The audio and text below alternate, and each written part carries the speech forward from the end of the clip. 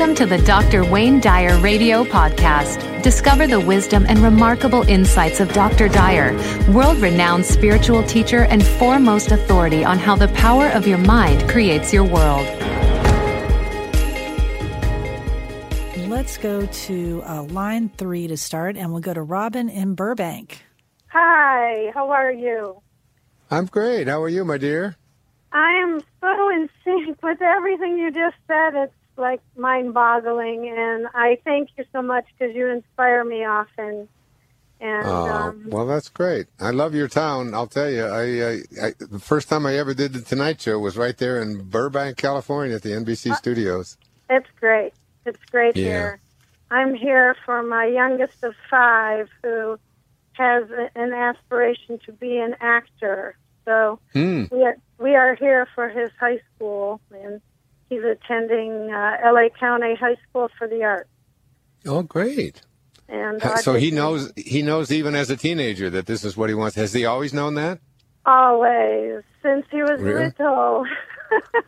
Isn't that exciting though? When you think about that, like why are some people? I just met somebody the other day who plays the flute, who's a flutist, and I thought, it's like somebody just has to decide that playing a flute is something that they would like to do, and that it becomes their whole life. And she's like a world-class flutist or flautist or whatever. And I'm so glad, because I look at a flute and it just looks like a tool to dig things up with. That's about what I can do with a flute. And yet she just creates beautiful music. And here you've got a little boy who just comes into, and you've got to know that he came into the world with that, don't you? I mean, as his mom? Yes, I do. That's why I'm here. My husband's in Ohio. Mm-hmm. And we're still married.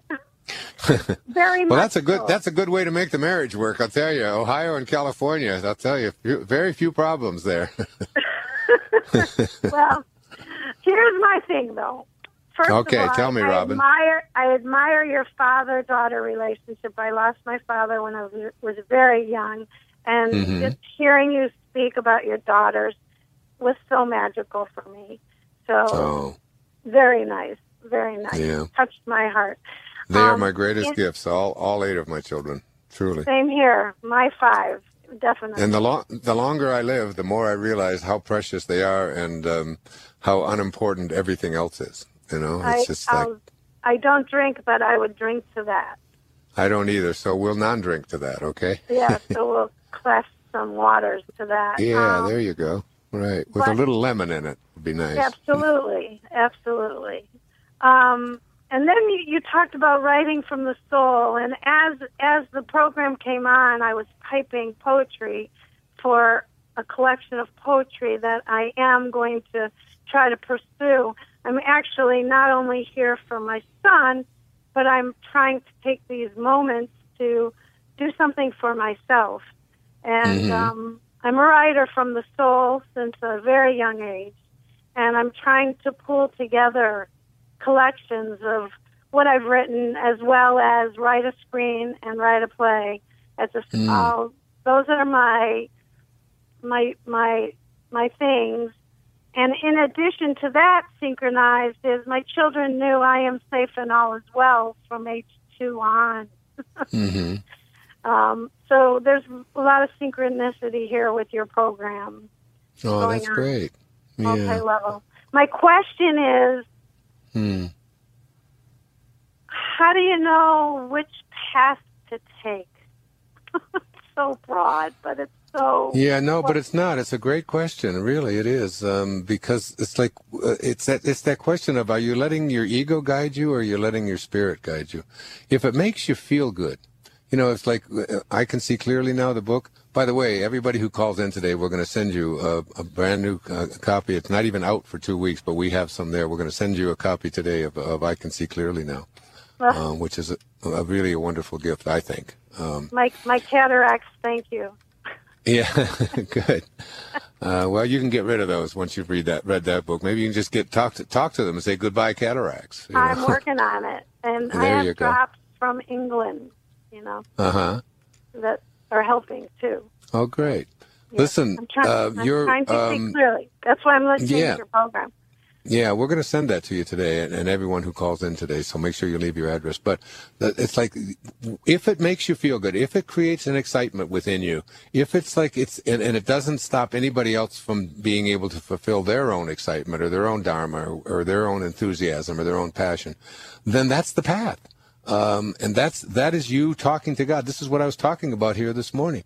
You just listen to your heart and say, this is what makes me feel good. And you can even project, the two paths. All right, if I take the road less traveled or if I take the road more traveled, how am I going to feel? And just close your eyes and just imagine you took this path, whichever direction that might be, whatever it is you're talking about, whether it's with your cataracts or with your children or anything in your life. Okay, so you imagine and you place it into your imagination. And then what you do is you assume the feeling of that wish is already being fulfilled. So it's like you feel, what does it feel like? Because I'm doing this right now in my imagination. And then you go to the other path and you say, what does it feel like? And the one that makes you feel good, the one that makes you is the reason that it feels good when you're aligned with your excitement is because you're aligning with who you really are, what you came here to be and do. And that never leaves you. What leaves you, the reason that you get departed from it is because we listen so much to the ego, which tells us, well, you got to do things because you got to make money at it, and because, you won't be, your family won't like it if you don't do it, and because this is the way you've always done it, and this is what you're accustomed to. That's all the ego at work, keeping you away from your God-realized notion of this is what I'm here for. And once you have that inside of you, then you just don't let anything detract you from that path. That's the best method for doing it. And it's something that I did. I have the path. But then my insecurities in myself get in the way. So, but in your imagination, there are no insecurities. Okay, so just place it into your imagination and feel that, and then as you follow that path and let yourself, you're going to notice that you're going to get guidance. Synchronistic kinds of things, even like listening to this radio show today and so on. Why you happen to turn it on today, and why you happen to be picked to be the first caller to talk on the show and so on. That.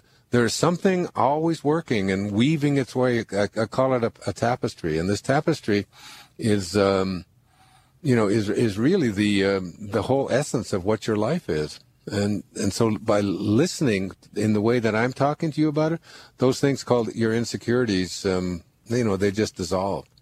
And what do you have to be insecure about anyway? I mean, you're a creation of God.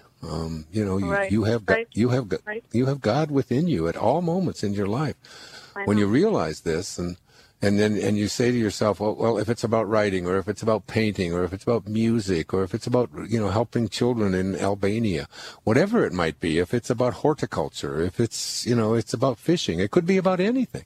If it makes you feel good, and you know that this is your passion, and you get excited on the basis of that, and then you assume the feeling of that, that's your path. That's the one you want to take. And the insecurities are just basically the result of putting so much attention on what other people might think, or how it might look, or whether you'll fail or not fail at it, whether you'll be successful or not.